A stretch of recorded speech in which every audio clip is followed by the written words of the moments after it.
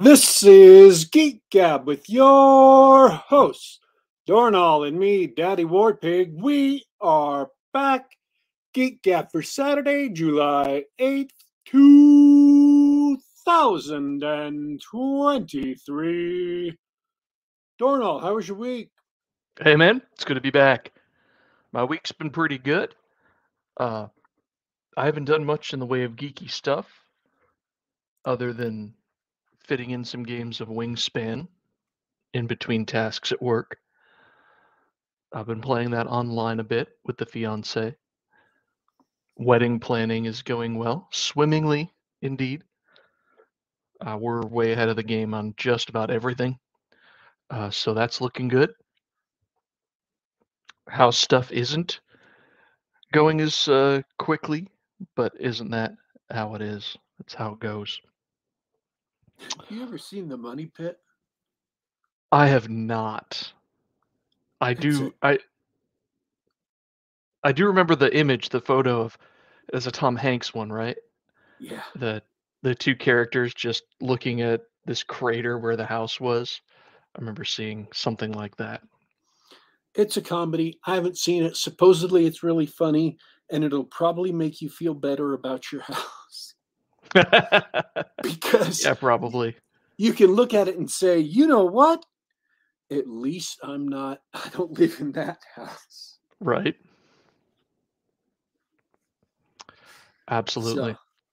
And it you could be tempted to call my place a money pit, but it's really not. It is going to get really expensive for a minute, but um I'm not going to say it qualifies as a money pit yet. um, well, that's good news. I mean, there are just some things that are black vortexes of money that just suck them up, and it's nice to know your house isn't. Um, and all the jokes, honestly, that come to mind with black vortexes of money are all like political because they're all government things. That's all I can think about. Black vortexes of money. A liberal arts degree from Oh, an institution. Uh, I let's was I was thinking of like uh military military hardware. hardware. Yeah, that's uh, infamous for. Solid gold toilet bowls at the Pentagon. What else? A screwdriver for the Pentagon. I heard those go for like 10,000. Yeah. What else? So, Vortexes of money. Um, Tip real estate investment schemes. What else? oh yeah, bitcoins. Those bored ape pictures. The Appar- NFTs. Apparently, Justin Bieber bought a bored ape picture. This is a news story that I saw this week. Justin Bieber bought a bored ape yacht club picture a few years ago when they were hot for 3.1 something million dollars. 3.14, I think, million dollars. And today Wow, it is worth that much. $38,500. Now, I am not surprised that it lost money because I was predicting that back when, those were hot. I was predicting that was like the tulip bulb craze in Holland. Um, but what is astounding to me is that it's still worth $58,000. It's Who obscene. who could you find to pay 59 grand for a picture on a blockchain? What the hell, people? I mean, and I said, you know, basically I said in my tweet that's still, $57,999 too much. And people were upset. They're like, what, you're saying that's worth $1? And I'm like, yeah, look at cosmetics in video games. People pay more than $1 for that crap. So yeah, it's at least worth $1 to somebody to buy a picture on a blockchain. It's a little picture. People spend more of that buying, Reddit stuff for their avatar, or little pictures for their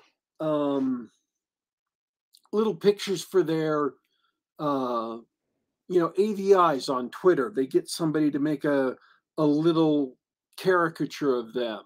People spend money like that on art. $1 isn't unreasonable for a little picture, a little piece of art that you own. Okay, I buy that. It's worth $1. Probably worth more. But $58,000? I mean, I'll confess something. My picture cost me more than $1 because it came from a failed Kickstarter. There's the Simon Hogwood owning a boat nailed it. Oh yeah, boat sold. There's a huge difference between the the custom commissioned artwork and well, whatever they're doing with NFTs. 3.14 million. We need to move on because I'm just going to be saying that for like an hour. I couldn't believe it, even when that was like a common thing. Yeah. And then people were getting them stolen from hackers because apparently there was a built-in algorithmic weakness in some of the exchanges that you couldn't get them back because that's just the way the blockchain worked. That I was like, holy crap, that's an even bigger ripoff than I thought. And I thought that was the ultimate ripoff. So, yeah, nope. A fool and his money, as they say. You could have had any picture that you could buy sold as an NFT, and the Bored Apes became like the fad thing. What the hell was that about? I don't get it.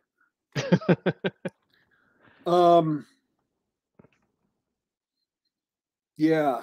So that, I guess that was the one news story I remembered from this week that wasn't political. But boy, cameras sure are failing in the White House. Mm-hmm. Yeah, it's been a. I mean, yeah, I know we stay away from that stuff on the show, but it's also remember at this time of the summer, it's also Supreme Court decision week. So, oh yeah, that was fire. All those decisions were published, made a while back, but it's not as lively as when Roe v. Wade was overturned, but it's. If you're the type of person that actually pays attention to that stuff, I'm sure you're entertained, which is part of the point.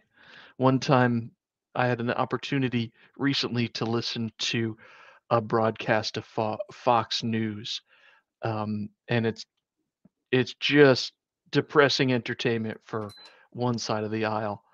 I the only reason to watch anything like that is just to get yourself riled up because you enjoy the outrage. And that's all. That's as far as I'm going to go on our forbidden topic for today. Well, yeah, and that's why I'm trying to move away from that stuff on my Twitter account. I've just stopped doing like culture war stuff and politics stuff for the most part because I don't know. I just don't want to be rage bait on Twitter, I mean, if you want rage bait on Twitter, there are, literally millions of other accounts besides me. I want to be like something positive and uplifting and entertaining. I mean, it's not like I don't have political opinions and I don't express them, but most of my opinions are cultural, and not in a culture war sense, but just like, um, here's why beautiful things are good and why Mm. we should have them. And here's something cool that I liked, or here's a great picture I came across. I want people to come to my account now and find something that lifts their spirits for the day instead of something that is depressing or rage inducing or whatever. Um, I you get you. just get the real world nowadays and people nowadays. I mean, there's just so much going on that has made me lose faith in the human race, or made me angry, or could easily make you just hate people. And I want to get away from that. It has overwhelmed my ability to, it has damaged my calm. So I don't want to be the account that just retweets everything that makes me angry. I'm done. I'm done with that. Daddy I'm trying Warpig, I want you to be the change that you want to see in to Twitter. I want to be a good guy that lifts people's spirits. That's basically it. So I've kind of adopted the same policy on my Twitter account that we've had on the show since the beginning. Not perfectly, but I'm really trying. I just want people to, you know, talk about good stuff. Talk about stuff we enjoy. Talk about role playing games and comics and things, and uh, about the good things about it that are great. So, yeah, I love those things. You mentioned role-playing games. It's one of my yes. favorite things. Really exciting stuff, aside from the terrible stuff that happened, speaking of negative Twitter, but really exciting stuff is happening in the AD&D, the BroSR space. Um, more and more people are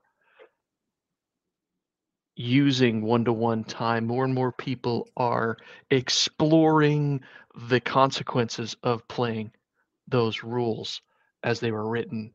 Um, I mean, the gift of Secrets of Blackmoor, what that's opened to us, and all the experiments in Turlopulus and other games, people are still exploring that, and there's been a marked change in the conversation on Twitter and social media. Um, the persistence of folks like Jeffro and um, Mr. Wargaming and others in that sphere, they've really paid off. Just it's that daily work, that consistency of uh, here's here's what we uh, here's what we observed, and here are our findings. Right, here's the evidence. Here's the play reports. Here's how my players in particular reacted to, for example, not being able to stop the game at the end of the night in the middle of the dungeon, right? The game world keeps going. Well, the game doesn't stop, right? And that's not only is it sort of interesting academically, but you can replicate it across tables, and it just keeps happening. Really good stuff. And the persistence of those of us playing those types of games and talking about it has created that momentum of positive thinking and positive action. I'd love to think that it's a model for, I mean, I said it in jest a minute ago, but for being the change that you want to be in your particular peer group or hobby or culture or whatever. Just do the right thing and consistently put in the work. It's really fascinating. Um, Twitter made it difficult to read when you don't have an account, so I don't blame you if you don't follow these guys anymore. Um, but Daddy Warpig follows them, so if you have Daddy Warpig's account, check out his interactions with the other BroSR guys. Really fascinating stuff. More and more people are seeing Jeff Rose How to Win at D&D, his preview of his upcoming book. It's like 40 pages of really well-written stuff about the nature of the game. I can't recommend it enough. Mr. Wargaming just did. That's Joy of Wargaming here on YouTube. I think it's just youtube.com/Joy of Wargaming. He just recently did a video review of it. Great stuff. Much better review than I can do. I know I'm rambling a little bit. It's been really exciting to play D&D these days. The Trollopulus game itself, and I feel I can start to spoil things right now because there is currently a face-to-face game in progress where one of the characters in that game is in trouble with the local authorities. He's actually on trial for homicide, which that seems like a weird charge in the murder hobo game, but the important part is that this resulted from the always on campaign, that Brownstein style game where all the players are interacting with the game master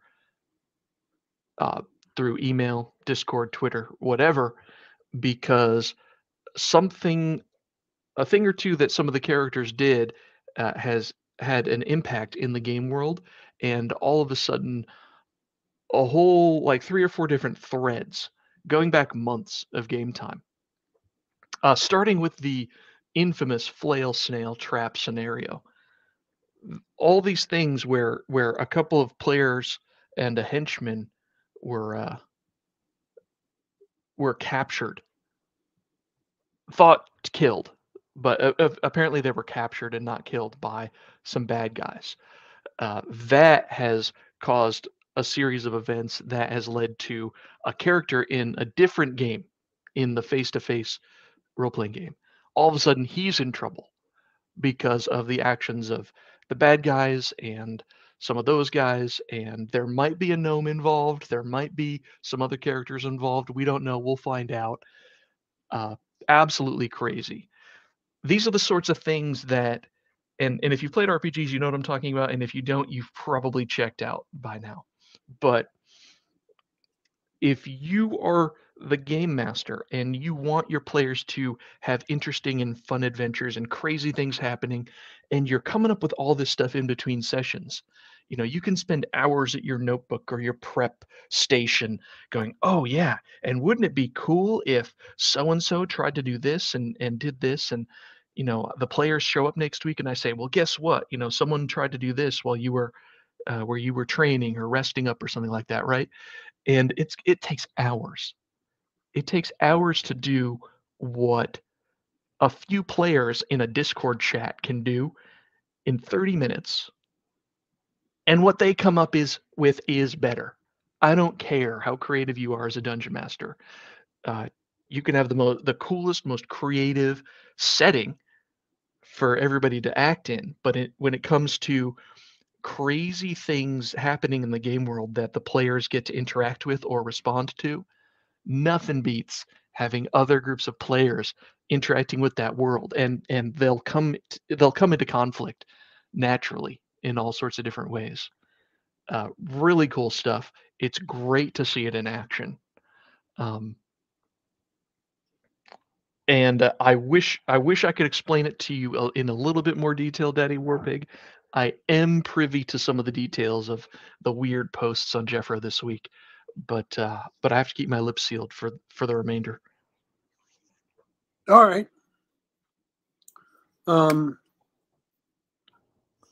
Yeah, there are a lot of things that are being revived from 70s gaming culture that were not transmitted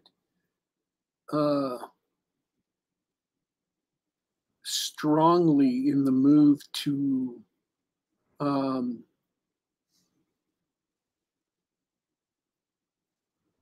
in the move to 80s gaming culture. And so people just didn't know about them, and so didn't play them anymore. And it turns out those things, and we're talking about, and we've talked about them on the show before, one-to-one time during downtime. So that in between sessions, time moves at a rate of one real day for one in-game day, which is standard for AD&D. Other games had different rates. And other similar rules just weren't used for the last, 40 years. They turn out to have great effects on play that are, the effects of these rules are really revolutionary, and they can be applied to games other than AD&D or D&D variants.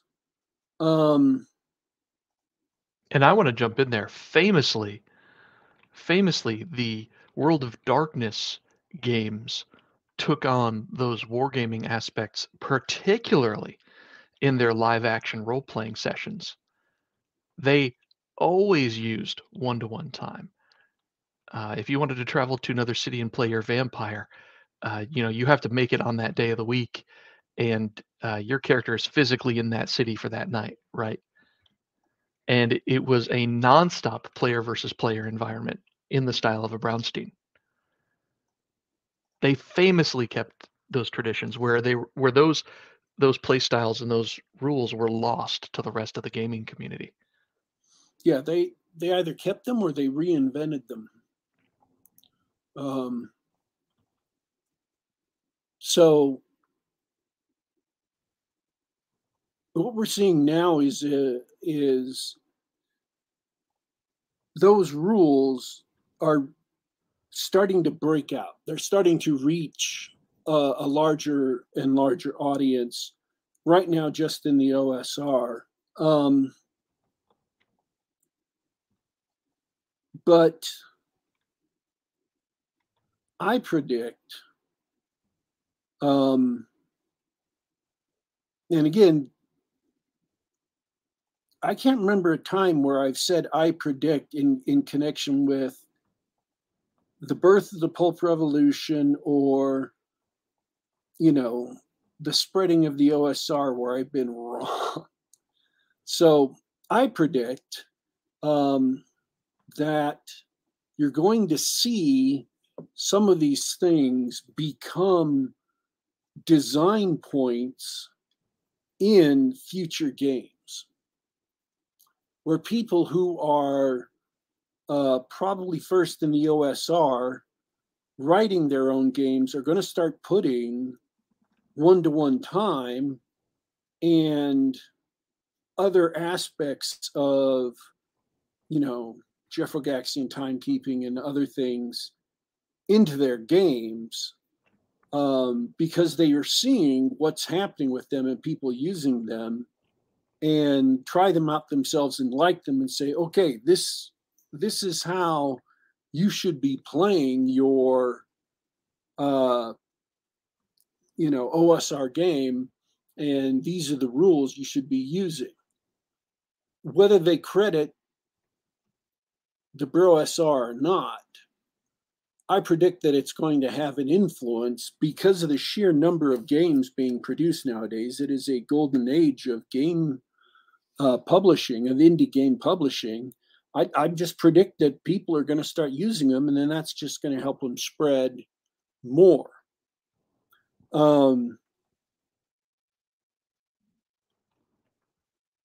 So, yeah. It's cool. It's cool to watch a culture shift like that happen in real time. All right.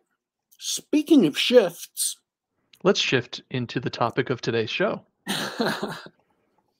Yes, indeed. So I watched a couple of movies, and you said you might be able to go see them, but maybe not. Oh, I wasn't able to see him, no. All righty. So I went and saw Indiana Jones and the Dial of Destiny. And I also went and saw Into the Spider-Verse, Across the Spider-Verse, Out of the Spider-Verse. The Spider-Man Across the Spider-Verse. Okay. Although it's not really Spider-Man, it's Miles Morales.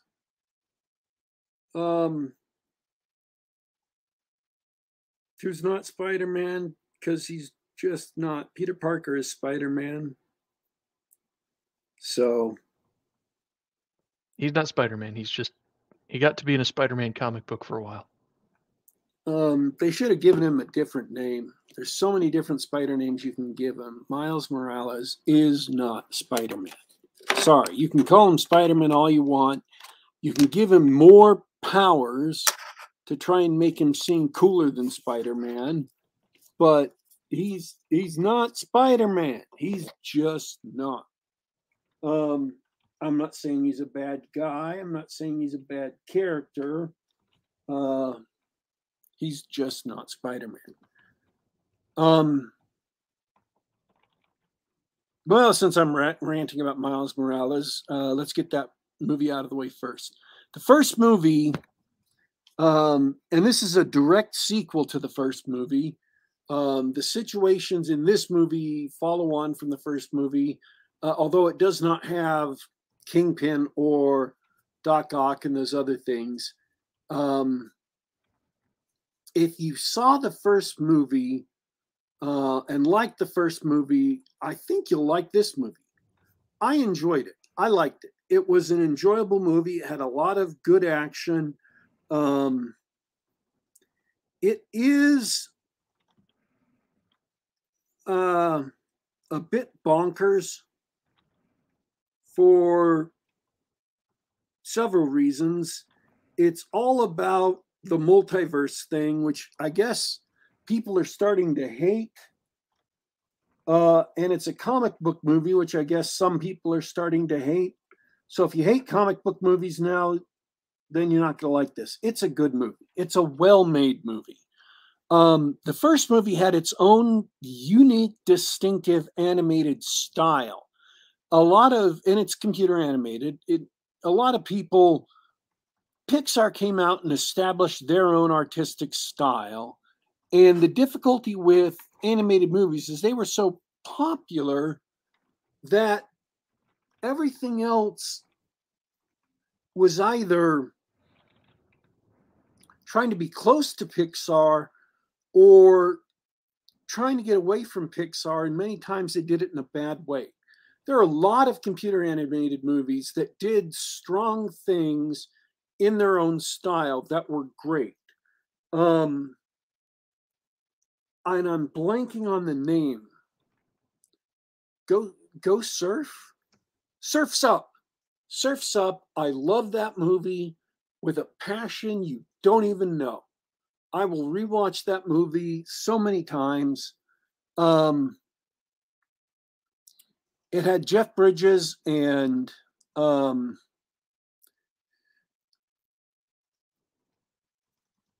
the young actor who was in Fury and Holes and the Transformers. Shia LaBeouf? Shia LaBeouf in it as voices. It was because it's an animated movie. They were voice acting. Such a wonderful movie. Great animation. And it was all of the uniqueness was down to the artistic style of the characters. You know how in classic animation, Warner Brothers had a distinct style that was very wacky, and the characters were distorted a lot. Their necks stretched out. Daffy's bill flipped around his face or fell off. It was a very surrealistic style, whereas Disney was a very staid style. The characters had models and they stayed on model. They didn't do as wacky stuff. Betty Boop had her own distinct animation style. So it was a very distinct artistic style, how the characters were modeled, but it was still in a concrete computer animated world. Whereas the first Into the Spider-Verse movie had a really strong artistic style that was almost hand painted or hand drawn. And it gave the movie this very unique appearance. And this second movie sort of leans into that even more. And I've seen some people who are annoyed by it. They really hate it. I thought it was, I didn't love all of what they did, but I thought it was a very strong choice. And and it was really cool in many places. Sometimes I felt like they went too far, but it was really well done and really cool in a lot of places. And it really helped when they switched worlds from multiverse, from universe to universe, to show they were in a different place, but because they had different strong artistic styles for each world that established the character of that world, that established the feel of that world almost instantly. You could tell you were in a different world, and it had, because it had a different feel to it. And it was like reading a comic book with artists who had different strong styles. Like Bill Sienkiewicz, he developed a really strong style. And if you look at Elektra Assassin or the covers to the New Mutants comics, he had a style that was so unique and so strong, it just stood out from everybody else. And so one of the characters who was punk rock Spider-Man, I think his name was literally Punk Spider, he was done in kind of a Sienkiewicz style. And it was a little bit annoying in places because it was really hard to watch, really hard to see the character himself. But it also matched the character and matched his personality, matched the world he was from. And so it immediately established some things right out of the gate. And it made sense for the multiverse. Just like Spider-Man Noir in the original movie was all in black because his world was black and white, and so on and so forth. The very first villain you meet is Vulture, but it's Vulture from a world that's entirely done in the style of Leonardo da Vinci drawings. So it's on brown paper with black line drawings, and his gear and his gadgets are all done up as if they had been drawn by Da Vinci. And it gave him a strong feel, not only in the art, but it affected who the character was, what his costume was, what his abilities and gadgets were, and it all formed a coherent whole. In other words, this isn't just a visual tag. It isn't just some extraneous flavor on the screen. It was thought out and thought out to an extent that it formed a unified whole. They made a character, not just flashy animation. And you've got to respect that. It's a clever conceit. I like it. Yeah, they took the time to think it through. They took the time to make it matter. The art style mattered. And in with they call her Spider Woman. It's Gwen uh, Gwen Stacy. Spider Gwen in the comics. Gwen Stacy. Um, her room in her house looks like it's done in water paints, like it's been painted in water paints or um, in thumb strokes in paint. I mean, you could almost see someone painting it with their thumb. And when she's sad, it's all in blues and purples.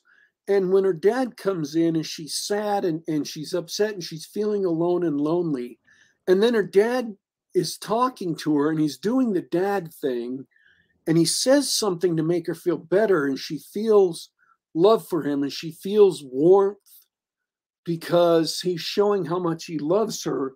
All of a sudden, the room itself warms up and the shades switch to pinks and subdued pastel oranges and yellows. Literally the room warms up to show her emotions as she jumps up and gives her dad this big hug. And so in her world, the colors around her respond to her emotions, and you can see, and the emotions of other characters. And she's a female character, and it's very responsive to her like that. And it's a very emotional world. And it's very touching and it's very sweet. And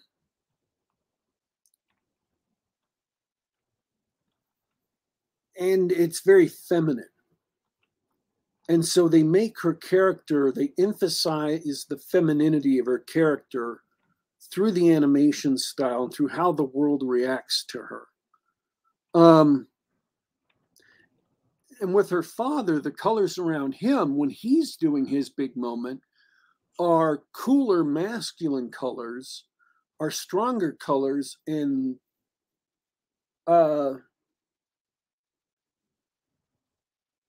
they're greens. When he's doing his big moment, they're greens. So he's not cold and depressed, but he is being masculine and strong, and they respond emotionally by shifting towards greenish yellow and yellows. So there, he doesn't have pinks or oranges. And so they didn't just do this outre animation style out of the blue or off the cuff. They really thought it through for the characters, and it's just lovely.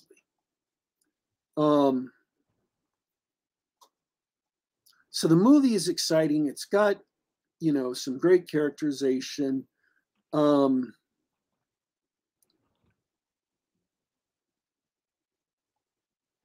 This reminds me a bit of when the first one came out, where it's not as bad this time, where Spider-Man, the first Spider-Verse one, didn't do so great, but people who saw it, including you and me, were like, no, it's actually pretty good, pretty fun to watch. But people aren't rushing to see it in the theater because they're tired of the cape stuff. They're tired of the multiverse stuff. But I'm hearing the same thing that I heard from you. I'm hearing the same thing that I heard from the first Spider-Verse. Like, yeah, you might be sick of that stuff, but look, it's pretty good. It's a fun movie. I enjoyed it. And it's it's not a flop. It's successful. It's making a profit, and especially in this year, it's doing really well. It's not a billion-dollar blockbuster, but it's doing really well, and so I'm happy for it. This movie deserves to do well. It's a good movie, so I enjoyed it. I give it a thumbs up. I give it a recommend, especially if you like the first movie. And yeah, there are a billion Spider-Men in the movie. And they're pretty funny and interesting. The ones that get screen time. And they do some great stuff with their multiverse. And there are callbacks to some of the famous spider memes that are kind of amusing. You're glad they put. I'm glad they were in there. They were kind of cute, and they weren't like shoehorned in or like obvious and bad like some of the memes have been. They were just kind of cute. They were done like the Sonic movie where they were there and they were just kind of cute. They were not heavy-handed or stupid. So yeah, I really enjoyed it. Cool. A glimmer of hope. That might be. I'm sure a lot of people are thinking this way. That might be something I catch on streaming, which is how I saw the other Spider-Verse. Cool stuff. I don't think we can say the same things about the box office for the other movie you saw, though. Oh yeah. So here's the thing about Indiana Jones and the Dial of Destiny. It had a worse opening weekend than the Solo movie. Indiana Jones had a worse opening weekend than the Solo movie. The Solo movie being notoriously a flop for Disney, the first Star Wars movie to lose money. It had a $225 million budget. Indiana Jones and the Dial of Destiny has a $300 million budget. Wow. So it is almost certainly to lose money for Disney, and probably a lot of money for Disney. Disney has lost $900 million in its movies over the last several years. And Lucasfilm is a big part of that. There were three franchises that came out, or three IPs that came out of Lucasfilm. That's Star Wars, Indiana Jones, and Willow. And they have killed all of them. Willow TV series being so bad that after a few months, they pulled it from the Disney Plus streaming service. It was made for Disney Plus as a tax write-off. And so it's gone. It's disappeared. You can't watch it anymore. It's not available on DVD or anything. It is just vanished into the ether. Wow. And, Star Wars infamously being the Star Wars disaster that it's become. And it looks like Indiana Jones's fifth movie is as big a financial disaster. People are just not wanting to go see it, or just not going and seeing it. Not interested in going to the theater, no. I want to say this. Indiana Jones is not what everybody feared it would be, but it's not a good movie. It is a mediocre movie. It's an action movie that's not very exciting. And it's blah. It is not execrable. It's not a steaming pile of repellent refuse, but it's not very good. I wouldn't recommend it. But it is James Mangold, the director. And I should have looked up what other movies he has directed right before the show, so it would be fresh in my mind. but he's not a bad director. He's made good movies. And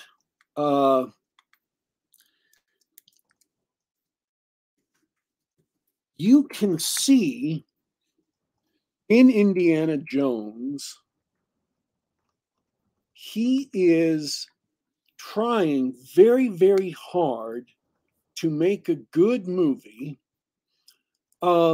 He made Logan, Ford versus Ferrari, and Walk the Line. I liked all of those movies.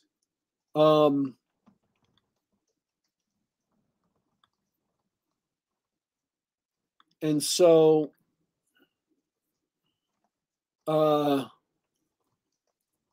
he made the Wolverine, which people seem to have liked. I haven't seen it. Night and Day, which is a great action movie. 310 to Yuma, which was really good.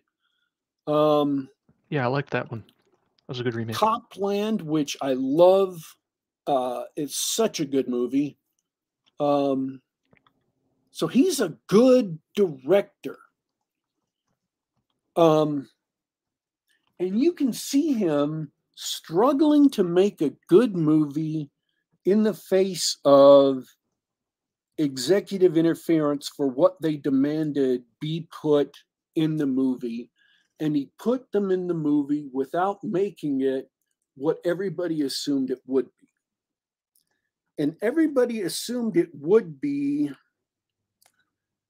Solo or whatever super,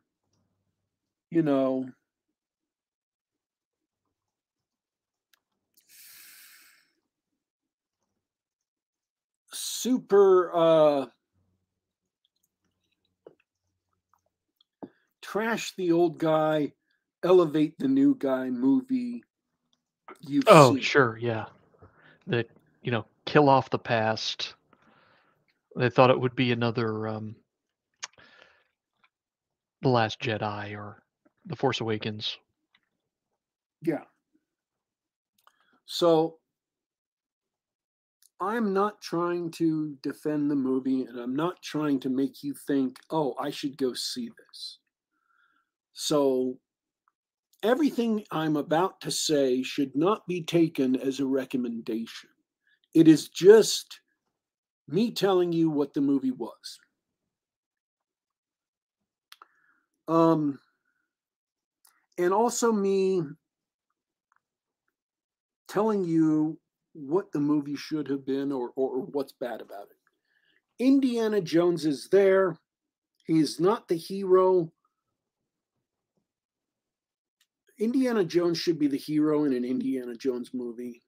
That's who he's always been. He should be the top dog. He should be the number one. He should be the most impressive character. He's always been the most impressive character. Everybody else is second to Indiana Jones. That's how the movie should go. That's what an Indiana Jones movie is. He is not the most impressive character in this movie. However, he is not, and this is a phrase from TV tropes, he is not the butt monkey. In far too many modern movies, the person who should be the hero or was the hero is made the butt monkey. They are made deliberately incompetent, made to look bad, so some other character who's the brand new character, typically female, can be made to look like a super duper awesome strong character. That does not happen in Indiana Jones. He's not made to look bad to elevate another character. However, he is placed on absolutely equal footing with this other brand new female character whose name nobody can remember because they are so forgettable, played by Phoebe Waller-Bridge. You complained about an actor that I like being a black void of charisma. Yes. And you can remember the name probably. I can't right now. Because We were probably talking about either Gerard Butler or Gerard Sam Butler. Worthington. Sam Worthington's worse, but yeah. Gerard Butler, I disagree with you, but Phoebe Waller-Bridge is a black hole of charisma. I just do not understand how this woman keeps on getting roles. She should not be a lead. She shouldn't. Just. I sometimes weep it's for like Hollywood. And she is placed on an equal footing with Indiana Jones in this movie. And her character doesn't deserve it. As an actress, she doesn't deserve it. She does not have the charisma, and she does not have the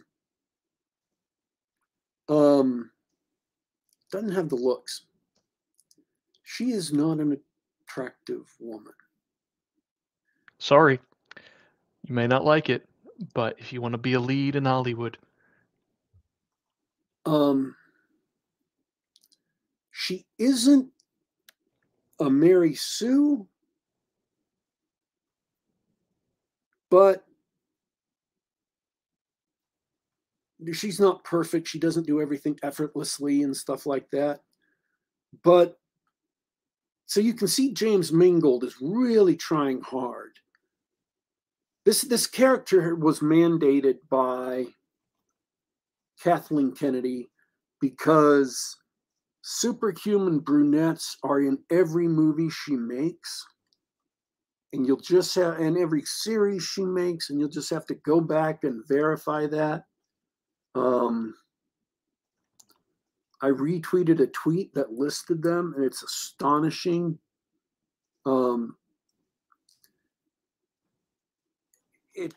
She's not, she shouldn't be on par with Indy. And I'm going to do some spoilers here. I'm sorry. we can spoil crap. It's okay. Those of you who don't want to have this movie spoiled should probably, fast forward for the next few minutes. At one point in the movie, these bad guys come into Indiana Jones's university where he's working. And to prove they're bad guys, they shoot two people for no good reason. Just because they're there. They could talk their way out of it. They could, whatever. They just shoot the two people. So they are clearly murderous bad guys. And Phoebe Waller-Bridge's character locks Indiana Jones. She steals this artifact from Indiana Jones after misleading him for the last 10 minutes of the movie, or 5 minutes of the movie, or whatever. It felt like 10 minutes. She's his goddaughter. She's the daughter of his good friend who we've seen since the beginning of the movie. She locks him in a cage with these bad guys in order to steal the Dial of Destiny, escapes through a window, and just runs away. So she is completely unlikable. She's a villain at that point. She hasn't killed anybody, but she's a villain. She smooched Indiana Jones, used her emotional connection with him to get in good with him, and then stole from him an artifact her own dad said was so dangerous it should be destroyed, and then ran. And then there's this foot chase across the roofs of New York, and we're supposed to be thrilled by all the jumping and running, but we don't care because she's a villain. Yeah, we want to see Indy catch up with her. Yeah, we want to see Indy catch her and take the dial from her. Why would we care about her?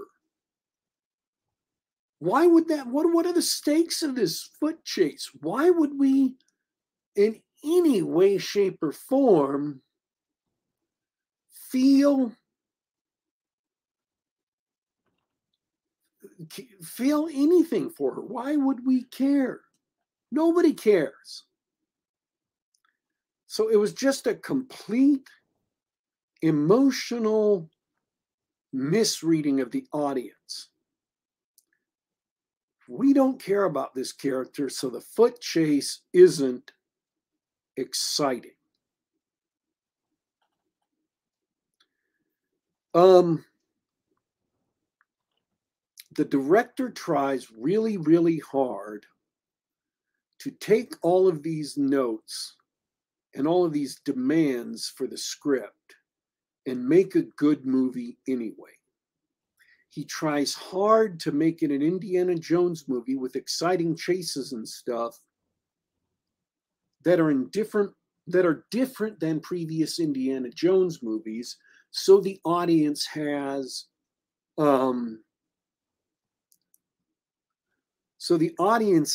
something different to thrill at.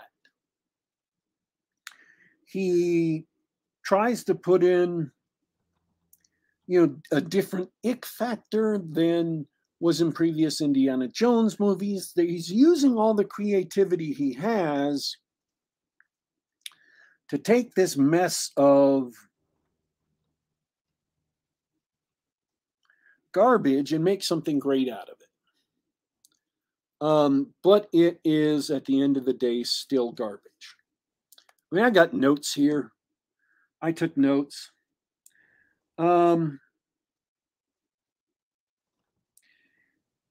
It misses the feel of the Indiana Jones movies, that is archaeology and wilds and antique places.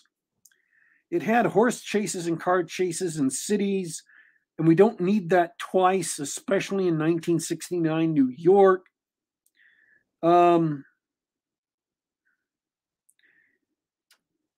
She's supposed to be an old friend, but we got no sense of the camaraderie that we got from, say, his friend in Temple of Doom. I don't remember if you remember the introduction to Temple of Doom, but he had his friend there who was the Asian guy who I can't remember the character's name, but he got shot or poisoned or stabbed or something, and he died. And he said, I can't have any more adventures with you. Into the great unknown I go first. And you actually felt bad because you got a sense of camaraderie for the characters. You really felt like they had gone on many adventures before, but you got no sense of camaraderie from you had and this isn't Phoebe Waller-Bridge's character. You had Antonio Banderas show up, who is supposedly another old friend of Indiana Jones, and you've got no sense of camaraderie from that character to equal that of the introduction to Temple of Doom. And so it was kind of a missed opportunity. I would have liked to feel the same way about that character, but it wasn't. Indiana Jones at the beginning of the movie is kind of a loser. He's living in an apartment. Mutt, who is his son, Shia LaBeouf, joined up in Vietnam and got killed. Oh, I was going to ask why Shia wasn't in this one. He dead. They killed him off screen. What douchebags. In between the two movies. And then Marion, his wife, who they got married in the last movie, has left him. They're separated. They're not quite divorced, but they're separated. Oh, for Pete's sake. And everybody says they're divorced. They're not divorced because he still has the papers, which means he hasn't signed them and returned them yet. Because they're still on the blue backs that you get as part of the official documents that are delivered to you. But Indiana Jones himself wouldn't be a poor loser in a tiny apartment in New York. He would have written several popular archaeological books, books about the Nazis' search for magical artifacts, and he could even have written volumes of quote unquote fictional stories about the Ark of the Covenant and his other, magical adventures that people wouldn't believe. That would have been, I mean, you remember the Young Indiana Jones Chronicles. He could have written reams of books that he could have claimed were fictional about the actual adventures he had as a kid. And they would have been bestsellers from the famous Indiana Jones.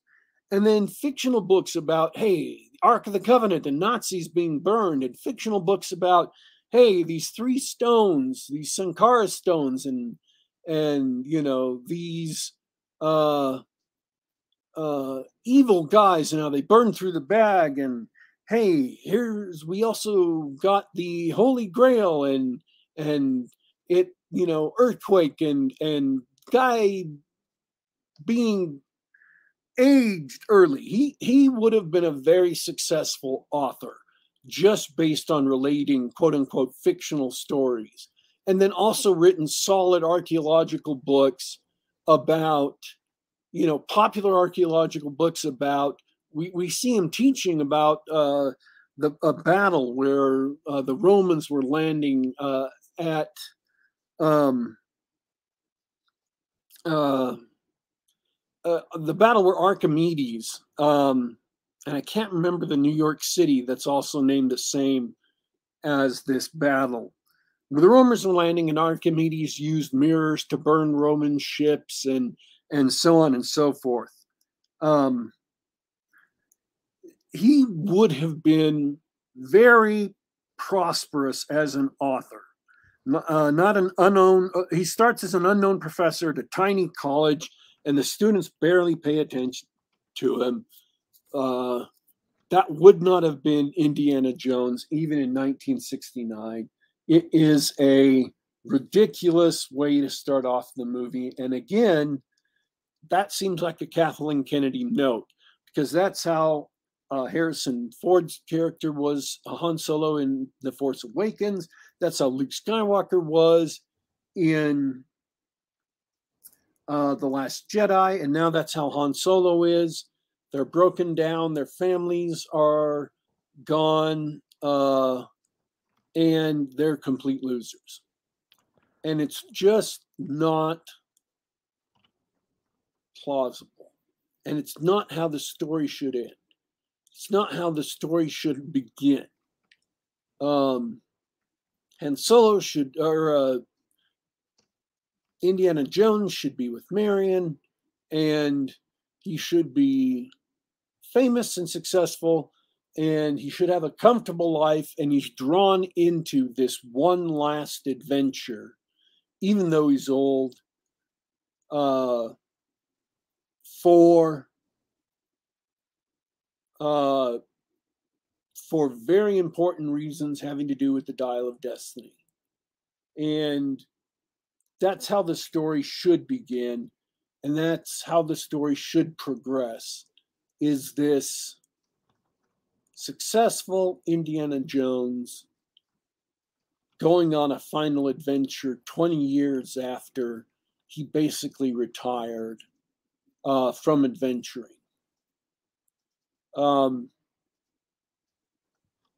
And he should be Indiana Jones, not, a regular schlub. Yeah. And Phoebe Waller-Bridge. I'll say this is sort of evidence against your claim that it isn't what everybody expected it would be, or at least my interpretation. It sounds like they did do The Force Awakens with the character, making him miserable like that at the beginning.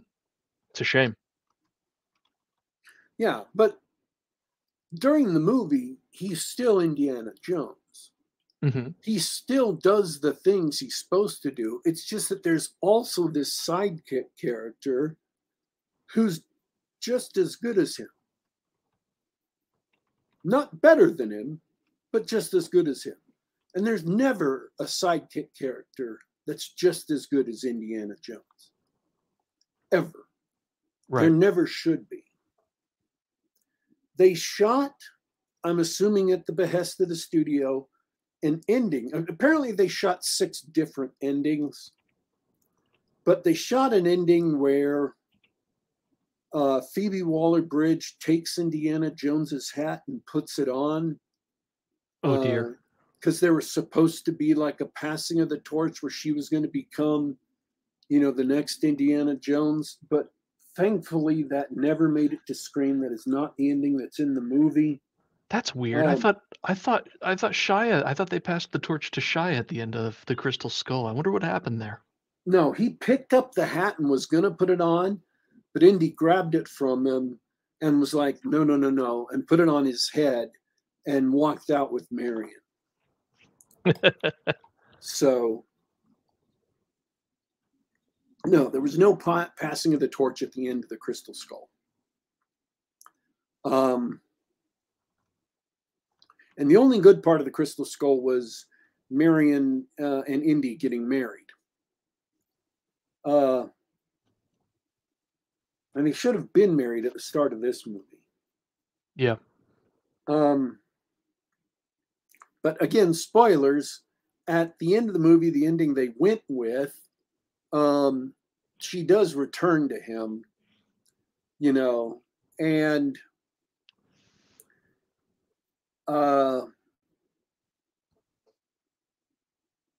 Indy does take his hat back. And he does have his hat. It is not passed on to some other character. And they reignite their marital passion in a discreet way. A discreet and geriatric way. Well, they don't show it on the screen, but, they're very definitely reigniting their marital passion. In a way that, kids won't understand, but adults are like, oh.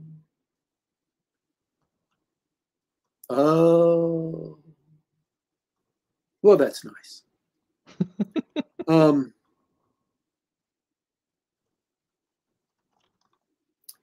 So, I mean, the ending that they went with,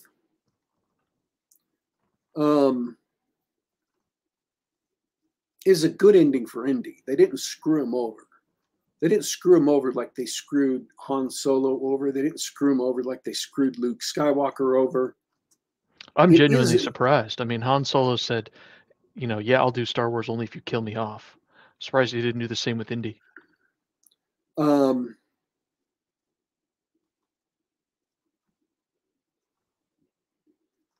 And in these movies where, the new protagonist is made to look great for the especially female protagonist, you're never allowed to save them, ever. You can't ever save them because of the princess rule, right? It's damsel in distress. You can't do that. Right. That is not done in this movie. Indy is allowed to save, the female character.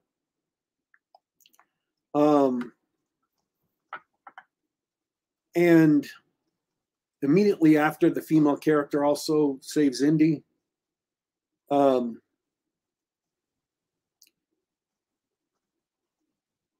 So James Mangold is really trying to work with the restrictions that he's given. He's really trying to not make what Hollywood modern movies want him to make, what Kathleen Kennedy wants him to make. And so when all these people on Twitter and other places say, this isn't a modern movie, they're using different words, of course. This isn't a modern movie. This isn't one of those. And I wish I could remember names of those movies, but they're so forgettable, they go out of my mind already.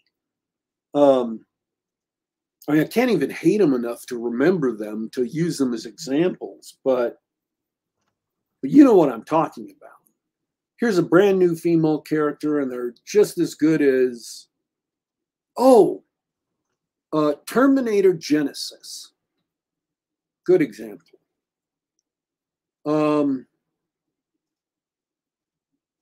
I think it was Terminator Genesis that was a good example.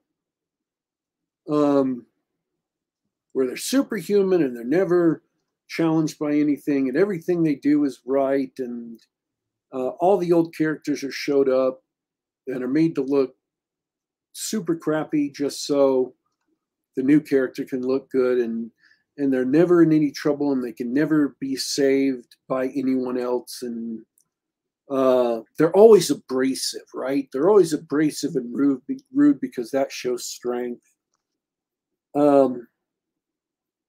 He's really trying hard not to make that kind of movie, and so he's dancing around all these things, and unfortunately, it's not that kind of movie, but it has enough of it to just not quite work.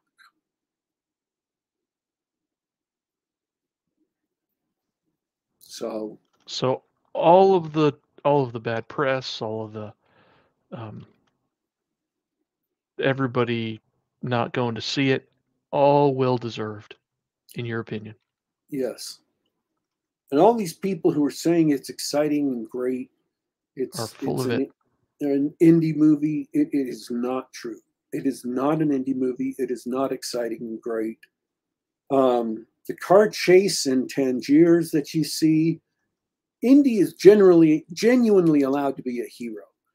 He yells at Phoebe Waller-Bridge, "I know Tangiers," and it's a perfect setup for her to embarrass him by pointing out that this is a modern city. He hasn't been here in 20 years, yada, yada, yada. Doesn't happen. Doesn't happen even the slightest. He's shown to be knowledgeable. He gets to the city, but the chase just goes on way too long. It needed to be cut down short. It needed to be cut down to much shorter than it is. It's not that there aren't individually exciting moments. It's that it just goes on way too long.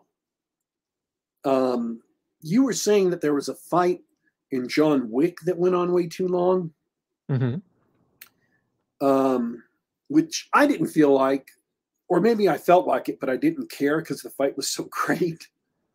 This goes on way too long. It way overstays its welcome. And again, it's another chase in a city, which we just had in New York. And it's not like the New York chase was bad. It's just we didn't need two chases in a city. Especially when we also had another foot chase in the roofs of New York. They're just too similar, just too same. One of those three needed to be cut, and the Tangiers car chase needed to be short. One of those three chases needed to be removed from the movie entirely, and one of them needed to be cut way down. There are good things in this movie. There are good action scenes in this movie. The diving scene where they dive into the ocean is fabulous. I really loved it. I love the concept of it. I love the execution of it. It's great. Again, it's a little long. They could have done the ticking time a little bit better to make it more thrilling, to make the audience feel more nervous. But it was still good. I liked it. The main villain was kind of flat. He could have used some more personality. His henchmen are great. I loved the henchmen. They had just enough characterization to be who they were, and just enough characterization that you really hated them. And they were good villains to hate. I mean, you hated them as bad guys the way you're supposed to hate bad guys. They weren't boring or intrusive bad guys. Got it.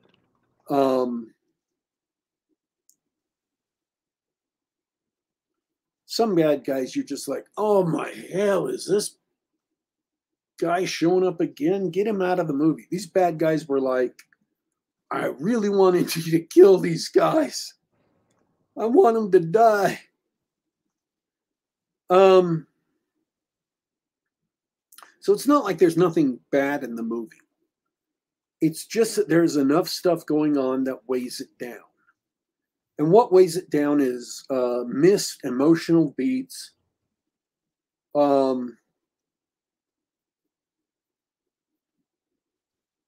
Phoebe Waller-Bridge should not be seen as a noble character. She should be a Benny. If they're gonna make her be this slimy person who steals from Indy and sets him up, and I'm talking about Benny from The Mummy. Everybody remembers The Mummy, right? Yep. I remember Benny from The Mummy. Benny from The Mummy. Slimy, great character. Great character. Slimy comic relief. She starts off as a slimy character. She should kind of stay a slimy character throughout the movie. You shouldn't feel sympathy for her. You shouldn't try to rehabilitate her later in the movie unless she really does something to deserve it. And she never does something to deserve it.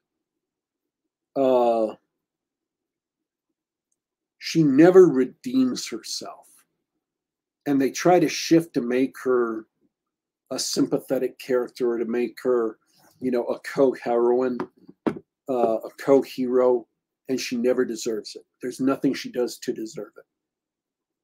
So definitely she never deserved to pick up the hat, and I'm glad they got rid of that part of the movie.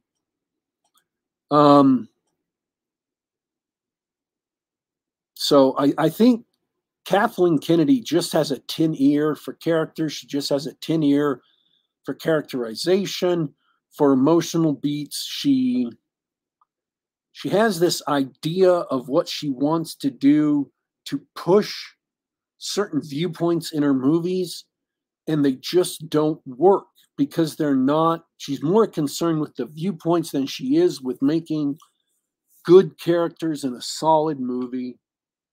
And she just needs to stop. Or I don't think she can stop. She just needs to be taken out of the position she's in, out of the power she's in over Lucasfilm movies, because she's run the studio into the ground. There's nothing left for Lucasfilm. She's ruined everything Lucasfilm has. There's nothing left in their cupboard. She's ruined it all. She's a very heavy-handed producer. Her agenda is tops. She maintains tight rein on the directors and on the scripts, and she has to be a nightmare to work with. And I think James Mangold rebelled against it as much as you can and still make a good movie. And I think that everything in this movie that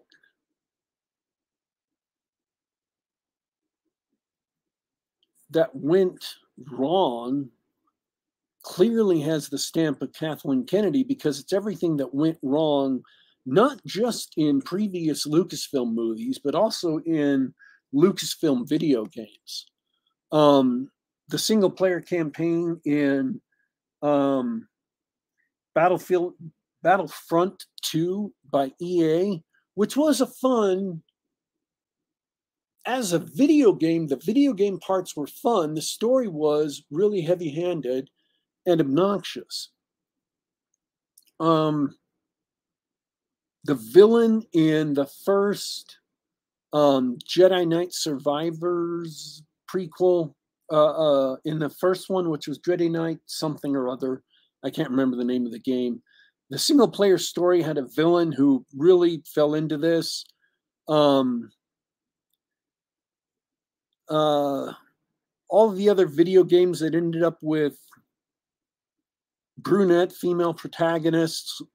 There's another one that's coming out that I can't remember the name of, but the entire brunette protagonist and the theme of the story is, I'm a woman who's been held back my entire life, and here's my chance to shine. I mean, that's almost autobiographical the way Kathleen Kennedy sees her life. So it is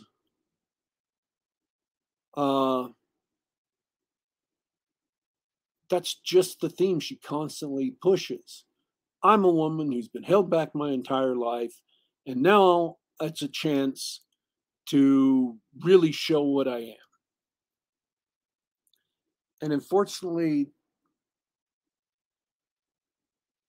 she's been too inculcated with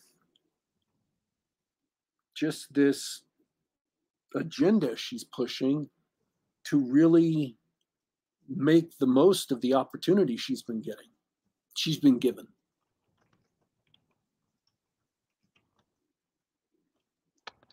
It's a shame, and Disney doesn't care.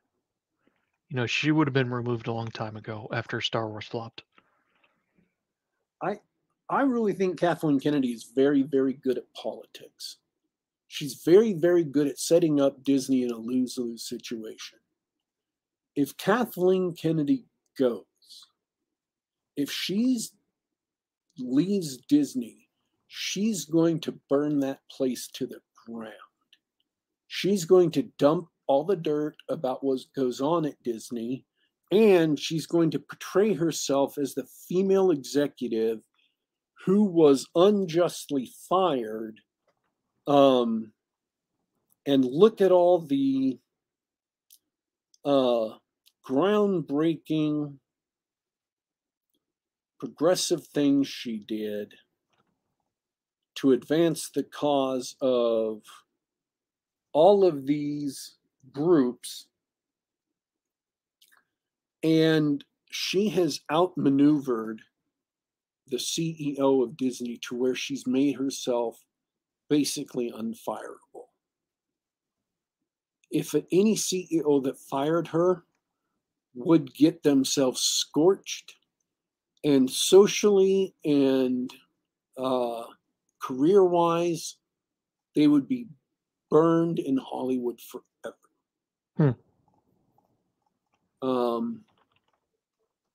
They would be absolutely anathema. They would be untouched.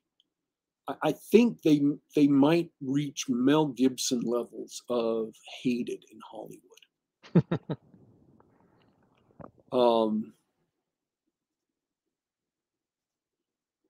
I see the things she's done, and right after a big Star Wars flop, she announced a movie that had technically been canceled.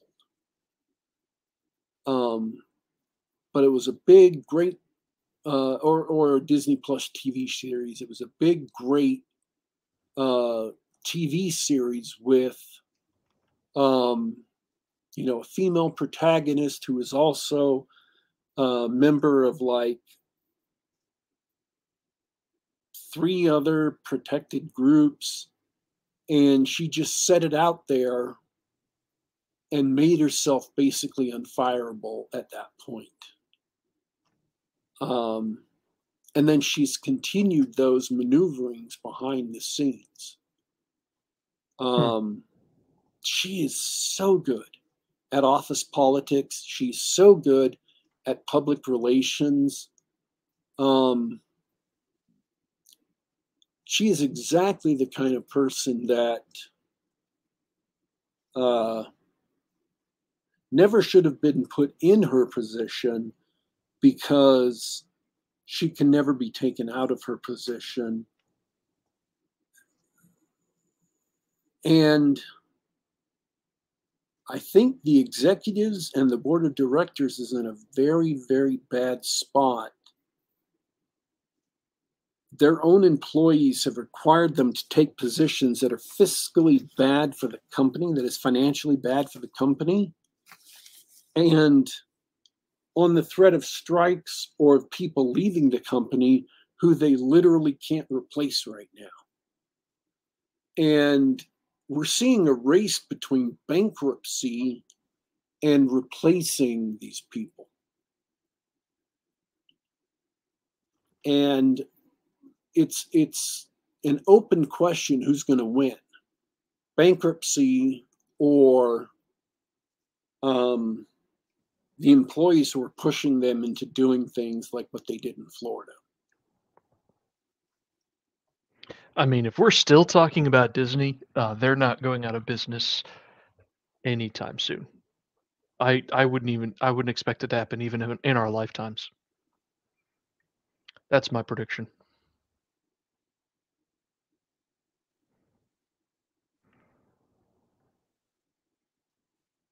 But they sure will kill off Lucasfilm and Marvel Studios and everything else.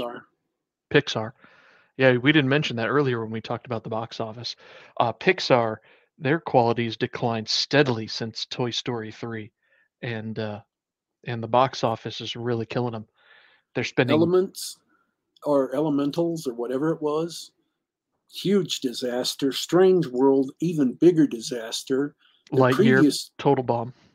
Yeah, Lightyear, absolute bomb. The previous two movies, I think there were two movies in between Lightyear and Strange World, were so bad they went straight to Disney Plus. That's Red and something else. I mean, Pixar used to be a mark of quality. You used to be able to just go to a Pixar movie unseen because you knew it was quality. They fired their main story guy over what seems to have been spurious accusations of gross sexual misconduct that weren't actually sexual misconduct. He was just a hugger. He said hi and he hugged everybody, male and female. And they used that as, accusations of sexual harassment to eject him. And he was their talent. He was their story guy. And everybody who moved up in his wake has proven to be disastrous. They just can't make stories like he made stories. And then they went heavy into agenda, and audiences have just walked away. And I liked the Magic movie. I liked the Wizard movie, but apparently it's really disliked by a large segment of people who really, really, really disliked it. And it didn't do so well at the box office. I don't think it outright flopped. I don't think it lost money, but it definitely was not as big a moneymaker as Pixar's previous movies. So it's part of what you said was a gradual decline. Toy Story 4 made money, but it was an awful movie. And I think it set up future Toy Story movies to actually start flopping, which, that's a Star Wars level ruination event. If you ruin the Toy Story movie enough to where it starts losing money, you have really achieved something right there. That is an accomplishment. That is a great accomplishment. And I use great not in the sense of good, but great in its original sense of, impressive, big.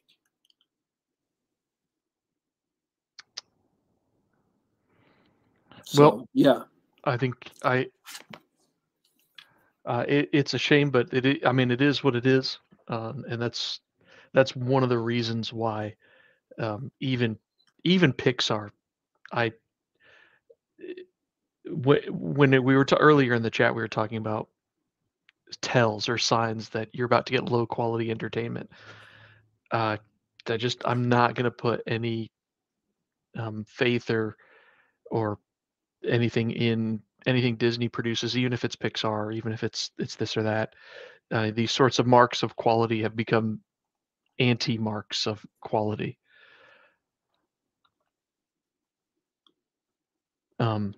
But we should probably wrap up because I'm not sure there's anything else to say about that. Yeah, I'm done. I just the precise on Indiana Jones 5 is Indy is allowed to be Indy. but he's got another character who's allowed to be Indy right beside him, and she's phenomenally unlikable and not a hero and never redeems herself. So it makes the movie, emotionally speaking, a mess, and you're never going to feel like it's an Indiana Jones movie, just on a gut level. Right. And people say it's great. I don't know what movie they watched. It's a mediocre movie.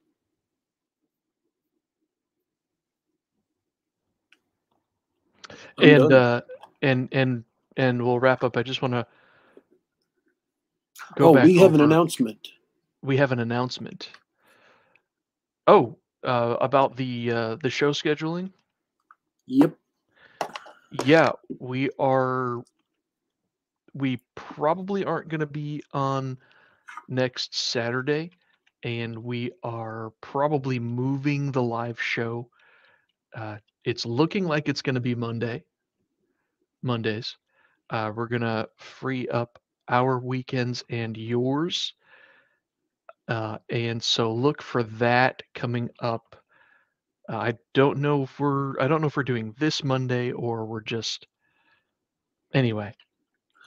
So what we're doing is we're going to be recording the live show on Mondays, and then we're going to be posting the show to YouTube and to SoundCloud on Saturday. So you will be absolutely getting a new Geek Gab when you expect it every Saturday, 2 p.m. Eastern, 11 a.m. Pacific, to download to your devices, whatever.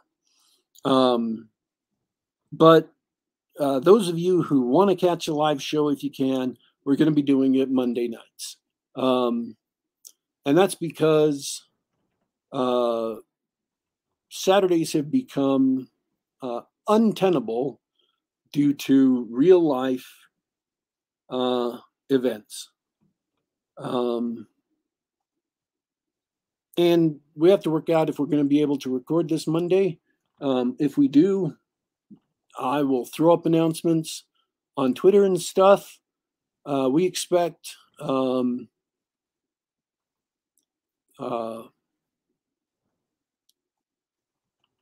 but we expect to be releasing shows every Saturday exactly at the same time. So you will be able to receive the show when you expect it. It just won't be a live show. That's it. So looking forward to it. That's it. That's all I have for today. I hope we get some people show up for that live show on Monday. That'll be fun to do. And that's it for me this week. We had some fun chatting in the chat about Disney and RPGs and whatever. So that was a lot of fun. And I hope everybody listening later really enjoys the conversation and Warpig's reviews on these summer blockbusters as in bombs. But I'm done for this week.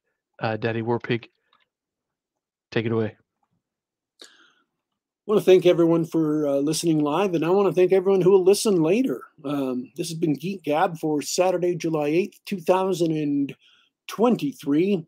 You can catch us on SoundCloud.com. You can catch us on the Google Play Store. You can catch us on the Apple iTunes Store. Just do a search for Geek Gab, or on YouTube.com/Geek Gab. Once again, that's YouTube.com/Geek Gab. We're going to have a show go up just about every Saturday, 2 p.m. Eastern, 11 a.m. Pacific. And if you absolutely want to know when those get released, go ahead and subscribe. And you will get the announcements for both the live show. And click the bell icon, apparently. You'll get the announcements for both the live show and for when the regular show goes up. We are signing out for today. But don't you worry. Don't you fret. We will be back.